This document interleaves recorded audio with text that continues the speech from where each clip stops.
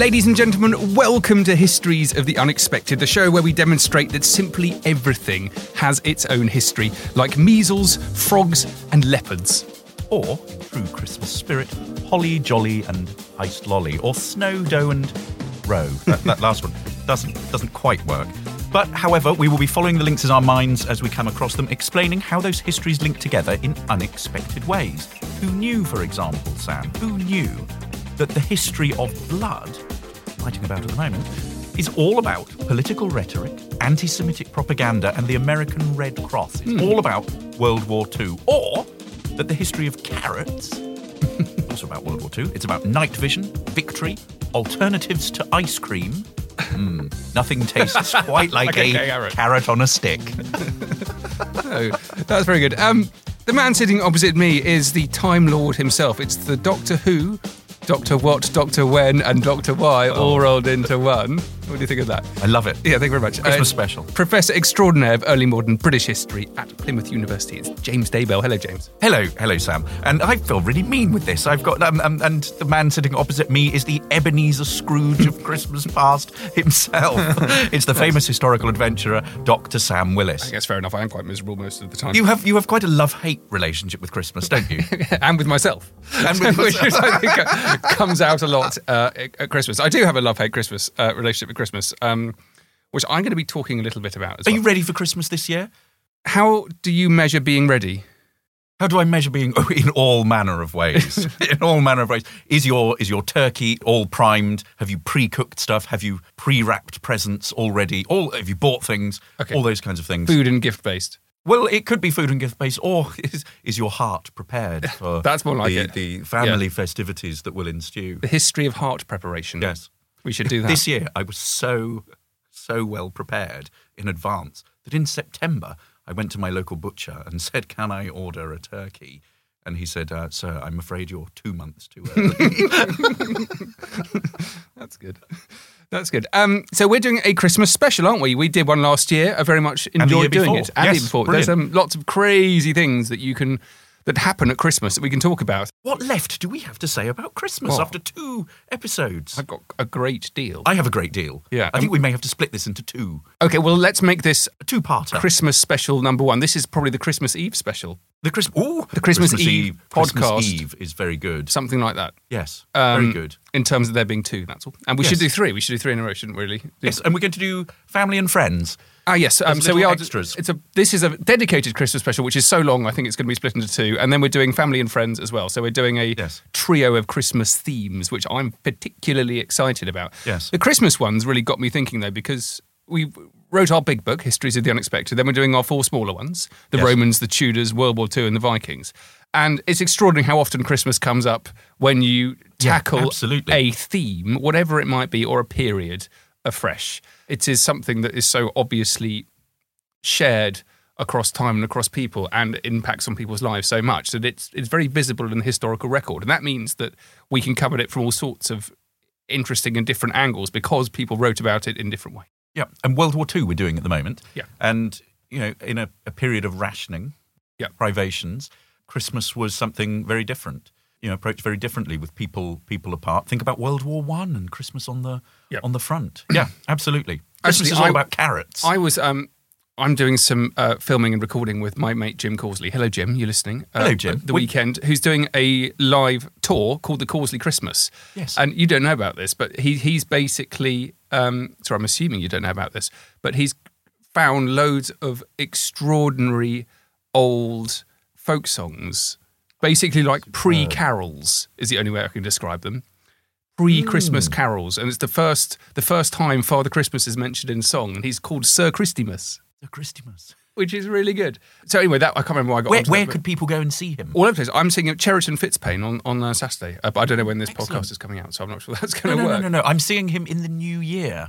He's coming to somewhere, Star Cross or somewhere around there. In the new year. So anyway, I've just become particularly excited about how Christmas appears in song at the moment and how musicians have related to Christmas in the past. Excellent. It's all to do with wassailing and joining in. It's a real joining in theme with Christmas. Christmas carols. It is Christmas carols, and a lot of the early Christmas songs were it's also with wassailing, which is heating up cider and marching around and singing. And we've talked about wassailing a bit before, but it's kind of a pagan ritual that goes back to the dark times of years to do with darkness. One of the key things about wassails is that they have an easy refrain, a bit like a sea shanty. So they're deliberately designed for people to sing along to. And you can see that reflected in a lot of carols as we know them. Whether it's O Come All Ye Faithful or whatever it is, they're very well-known songs and they are easy to sing along to by definition. Yeah. So there's part of the hymn in them, but there's part of this very ancient tradition of essentially joining in and having a shout. There's one called the Jacob Stowe Wassail, which I've been listening to, where the chorus is basically, way! And that's it. So there aren't even any words. But you can see people... It's the kind of wassail that I could join in. Yeah, me too. Angelic voice that I have. Yeah. So anyway, if everyone's interested, just Google A Causley Christmas and have a look at that. So anyway, we've just touched on joining in, which we weren't expecting to do. Do you want to start, James? I don't mind. I mean, one of the things I was musing about was how Christmas has changed across the centuries as well. Mm-hmm. I think that, fascinating the way in which Christmas was adapted by the Victorians, and you have a very sort of family-centred Christmas. And then by the 20th century, Christmas moves sort of more towards children. So children become the focus of Christmas. That's interesting. But very much I suppose the Christ child was always the focus of Christmas, but it became more of a sort of commercial-driven feast that was aimed at providing things for children. Yeah. If you think about the changes over the last few years, you think about Christmas cards and the way in which charities basically have a monopoly over Christmas cards nowadays. Think about the way in which people are covering their houses increasingly with loads and loads of lights in competition, which is something that I think has been imported from the US, that kind of tradition. Do you reckon Edison covered his house in lights? I imagine he did. I may have mentioned this in previous years, but when I lived in the US, I lived in a little university college town called Mount Pleasant, and there was a man called Mr. Sheehan who lived on a corner. Sheehan was his name, right. But he had a corner plot, and it was gated all around, so there was fencing all around. And at Christmas, like about a month before Christmas, and 2 weeks afterwards, he would just coat the entire house in light bulbs and would have all kinds of things. There'd be a sort of Santa house, there'd be sleigh. I mean, literally, it was probably like an acre plot of his private house. He would sit in his summer house, which was a kind of winter house, and as people would wander into his garden, he would come out and give you a candy cane. Really? Apologies if I've told you that before. I don't think you have. But it is quite extraordinary. It's got to be linked to the whole history of having rubbish and stuff in your garden like gnomes. Yes. Surely, doesn't it? Yes, I imagine They're so. like giant kind of Christmas gnomes. But I think for him, it's about being, it's about being Mr. Christmas. It's part of community. It's giving something for people to go and see. It's part of it's you being an important person in the community and being, a focal point of Christmas. Visibility, isn't it? Yes. So you might have this guy who's a bit of a quiet hermit for the rest of the year, and this gives himself a chance literally just to shine. Yeah. He switched on the town Christmas lights one year. Wow. But this was a town that also got me on the radio as a Brit when I first moved over there, and got me to do the advert for their downtown Christmas special. Right. In a sort of Dickensian way. If there was a city that you could turn the Christmas lights on for, James, what would it be? Somewhere very small. It wouldn't be a city. It would be like a little village. And I could, turn it on and then go to the pub for a nice meal and a pint. Up on the moor somewhere. Something up on the moor somewhere, or I think that would be much more pleasurable. So, where do we start? Well, let's just go back quickly, because it's really important what you just said is that Christmas has changed. So the interesting thing about it, as we see it, is that Christmas is a solid thing in our lives that we come back to once a year, and it's always there, and family have their traditions. Yes. Everyone has their own traditions, and those traditions tend to stay. And it's actually, for many people, it's all about doing the same thing again and again. It's about and again. Ritual, isn't it? It's ritual. It certainly is with my kids. And so it's ironic, or it's certainly surprising, or in fact unexpected, but that actually it has changed. And even if you've got people trying to do the same thing again and again and again, the way humans work with ritual is that they do alter them, they do change it, and that means that Christmas does change, and I think it's massively become fragmented. Yes. It's an interesting point, but I'm assuming, this might be wrong, I'm assuming that in the past, in like the 1850s, I'm going to guess, Okay, 1850s. there was quite a kind of a structured way of how you did Christmas, which I don't think applies now. No, it would be different. Yeah. It is more fractured. It's more people have got their own taste in it, and that's I do not know or understand the reason for that. But it's Christmas changes, and that's the whole point about it, I think now. Well, yeah. One of the things we're trying to do this year is to develop our own family traditions. In previous years, we've gone off to other people's houses, going to visit parents, and for this year, we've put our foot down and said it's going to be the four of us at home, and we are going to establish our own Christmas. But my wife and I both bring different Christmas traditions, things that we grew up with and that are sort of heartfelt and important. And so in some ways what we're doing is we're importing both those and having a slight negotiation about, about whether you're allowed bags and sacks under the Christmas tree or not, or whether you tastefully put presents under. My wife is amazing at wrapping Christmas presents. You have never seen such elaborate Christmas presents. So we go with that. But we're trying to sort of establish our own traditions, one of which is to go to the Bridge Inn at Topsham, Christmas Day, for carols and a drink, which is superb. Or Christmas is made better by music. It is, back to Causley.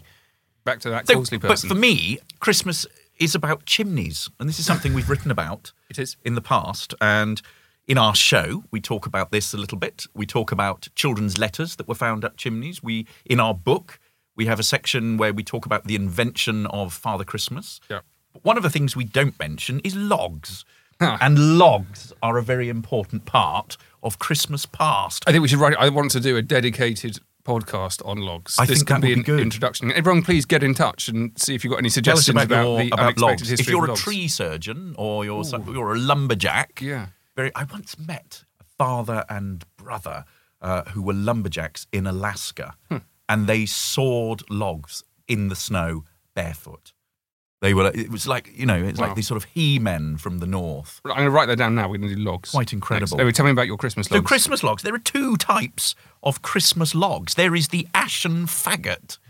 And the ashen faggot is it's a log that you burn on the fire, and it's surrounded by a sort of, I suppose a faggot is a sort of bundle of sticks and twigs that then light. And I have the most wonderful description of this from Dorset and Somerset in Bentley's magazine in 1847. On Christmas Eve, it is the custom in all the farmhouses of this neighbourhood to burn the ashen faggot. All the labourers and servants are invited, and a large fire is heaped up onto the wide hearth. We all sat round the hearth in a circle, the firelight deepening the shadows of the hard-featured mahogany countenances around and setting off the peculiarities of each form. The ashen faggot which lay on the hearth consists of a long, immense log of ash surrounded with smaller branches which are then bound to it with many withies, forming one large bundle. It filled the whole hearth. As it burned, the roaring in the large chimney was tremendous. As the fire slowly catches and consumes the withies, the sticks fly off and kindle into a sudden blaze, and as each one after the other gives way, all present stand up and shout with might and main. The loving cup of cider is handed round, and each drinks his fill. They then resume their seats, sing songs, and crack jokes till the bursting of another band, and the kindling of a fresh blaze demands renewed shouts and another pull on the cider faggon. Isn't that a wonderful sort of description of a sort of communal Christmas? Yep, and everything you need. Everything you need. The other is a Yule log. And that's different. A Yule log is different. So it's different from an ashen faggot, which is sort of ash surrounded by different branches. The Yule log is a Victorian tradition, and it went back even further than that, sort of 300 years or so ago.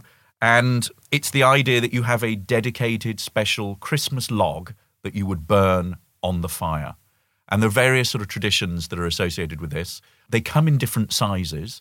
If you think about country houses, they would bring in basically half a tree and put it there. And there's one description of a country kitchen, and some of the flagstones are broken because apparently when they brought the horse and cart in to load the tree trunk onto the fire. This smashed the floor. Okay. So it remains.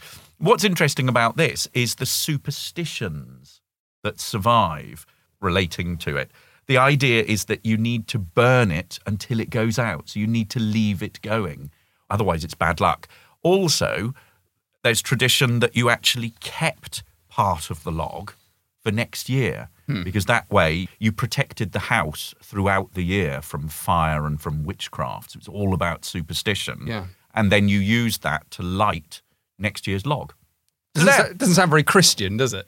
It doesn't sound very Christian. No, but that's the point. I think that's the point. It's got these deep roots in paganism and tradition and rituals. But religion is such a complicated beast. And I think traditional doctrinal religious beliefs can sit side by side, can coexist Absolutely. with superstitions. Yeah. But being able to kind of look into things like logs really helps you unpick that. It makes the point extremely clear. Yes. Doesn't it? Yes. I think we should do splinters as well. I'd love to do splinters. That'd be good, wouldn't it? Would you prefer to have a splinter or shampoo in your eye? Oh, God, that's difficult. It is difficult. I think it's one of the most difficult questions. Depends what kind of splinter. Do you need one or the other? Yeah, but it's a complex question. I would like to, being a historian, I need to unpack these kind of things. It's like you asked me earlier on when I said, "Are you ready for Christmas?" You said, "Well, it depends what you mean by ready." Yeah, I did for Christmas. Okay, fine. So we'll come back to shampoo. I think and maybe splinters. shampoo. Because I don't like splinters. No, I don't like splinters. I don't really like shampoo in my eye either. No, okay. I suppose that lighting a fire is also, it's a slightly ritualistic thing. I remember being on my knees in front of the fire, scrunching up paper and putting it in and, making the little pyramid out of... It's a lovely Christmas tradition, isn't it? Yeah. You've got a real fire here, haven't you? We've got a wood burner. Wood burner. So not really. Well, that sort of I want a really massive one. But I never really thought that there were different types of fire that you could have. I like that a lot. And in fact, taking fire out of the house was apparently bad luck. At Christmas. So you couldn't let, for that 2-week period, you wouldn't let things go out of the house. And there's one tale, I've been reading a lot of folklore for this. And so folklorists capture a lot of sort of old country traditions. And there was one example of a neighbour who went round to try and borrow some fire. Yeah. Because he hadn't got any fire at home. Before matches, needed to borrow some fire and was refused because the family the fire. Denied the fire. Wow. And in fact, to ask for the fire was to insult the person whose house he went to. Isn't that terrible? Yeah. I wonder where that came from. That's Yes. That is extraordinary. I like this whole indoor-outdoor thing, and that's what made me think about this. Ooh. So I was watching a early version of Charles Dickens's A Christmas Carol. And one of my favourite. I was Christmas also treats. pootling around the streets of Topsham the other night. Again, James and I seem to spend a great deal of our time in Topsham, even though we don't live there. A little village on the Exe Estuary. Beautiful. And this time of year, it becomes quite magical. And you've got a lot of Georgian and Victorian sash windows on narrow little streets. And I was there on a particularly cold night, and you could see the difference in the weather between the outside and the inside. Bear with me, but it's all to do with peeking in. It made me think that history was really linked to something that we've talked about recently, which is privacy. And if you think about The Christmas Carol, and you've got Scrooge himself being taken around, actually peering into windows and going into houses, and he's sort of breaking down barriers between privacy. Some people are having a private moment, and he looks in on it. And there's something about that in Christmas which I think's absolutely fascinating. It almost gives you a kind of a license to snoop. And I Christmas is a license to snoop. I love that. I admitted, I freely admit, I peeked in a couple of windows, and there were those little kind of square windows with a kind of like a joke frosted kind of crescent moon at the bottom, like it had come out of a scene from Charles Dickens. I wanted to come back to this quickly anyway, and just read out a couple of bits from The Christmas Carol, which was written in 1843. Now, I think this whole idea about windows and snooping and peeking in is also to do with envy. Which is a theme that's really explored in A Christmas Carol. And to understand it, I think you need to realise that Dickens was born into a lower middle-class family, sank into hardship. Dickens himself was forced to work in a boot-blacking factory at a young age. Before he ever became, this well-known author, before that he was a journalist. He was essentially, his life was committed to child labour. He worked with other child labourers, and he was a child labourer. And the sort of visible discomfort of the working classes in the 1843s is something that he returns to again and again and again. But privation, what people have, what people don't have. Yep. And it's all done through the medium of looking through windows and peeking in. Lovely. It was cold, bleak, biting weather, foggy withal, and he could hear the people in the court outside go wheezing up and down, beating their hands upon their breasts and stamping their feet upon the pavement stones to warm them. The city clocks had only just gone 3, but it was quite dark already. It had not been light all day, and candles were flaring in the windows of the neighbouring offices like ruddy smears upon the palpable brown air. The fog came pouring in at every chink and keyhole and was so dense without that although the court was of the narrowest, the houses opposite were mere phantoms. To see the dingy cloud come drooping down, obscuring everything, one might have thought that nature lived hard by and was brewing on a large scale. That's how Dickens sets the scenes. It's amazing, isn't it? Yeah. But that tees you up. Gloom is really important. I've just been writing about darkness in World War II and what happens during the blackout, and I think we'll do a dedicated podcast on darkness and gloom. I mean, that those sort of gloomy sides contrast with... It's a book I know quite well, and I read it every year for Christmas Carol. And it's contrasted with some of the sort of brighter scenes. Yep. So the Fezziwig's feast, for example, when the employer of a young Scrooge, gets them all sort of, to shut away, and then they have this wonderful sort of feast. Also, the when you meet the Ghost of Christmas Past for the first time, the man is surrounded by opulent Christmas. Or when Scrooge goes to his nephew's on Christmas Day and takes up the invite, you've got the sort of glow of Christmas there. And then at the end, when you see Tiny Tim and everyone, they are doing their best to make the most out of what they have. Yeah. There's a lovely sequence where he goes to see where some miners live. Oh, yes. Yeah. A place where miners live who labour in the bowels of the earth, returned the spirit. But they know me, see. And he goes on to describe this scene of... Oh, it was fascinating. A light shone from the window of a hut, and swiftly they advanced towards it.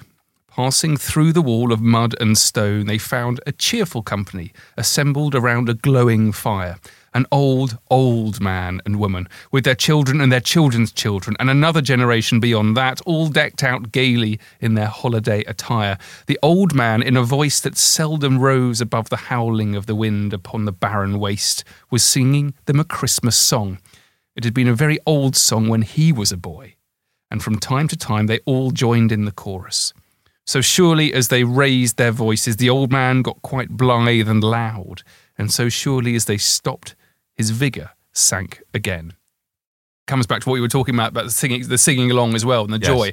But it's something I think I wanted to talk about particularly because it was something that I noticed when I was in Topsham, and I think you'll all notice this.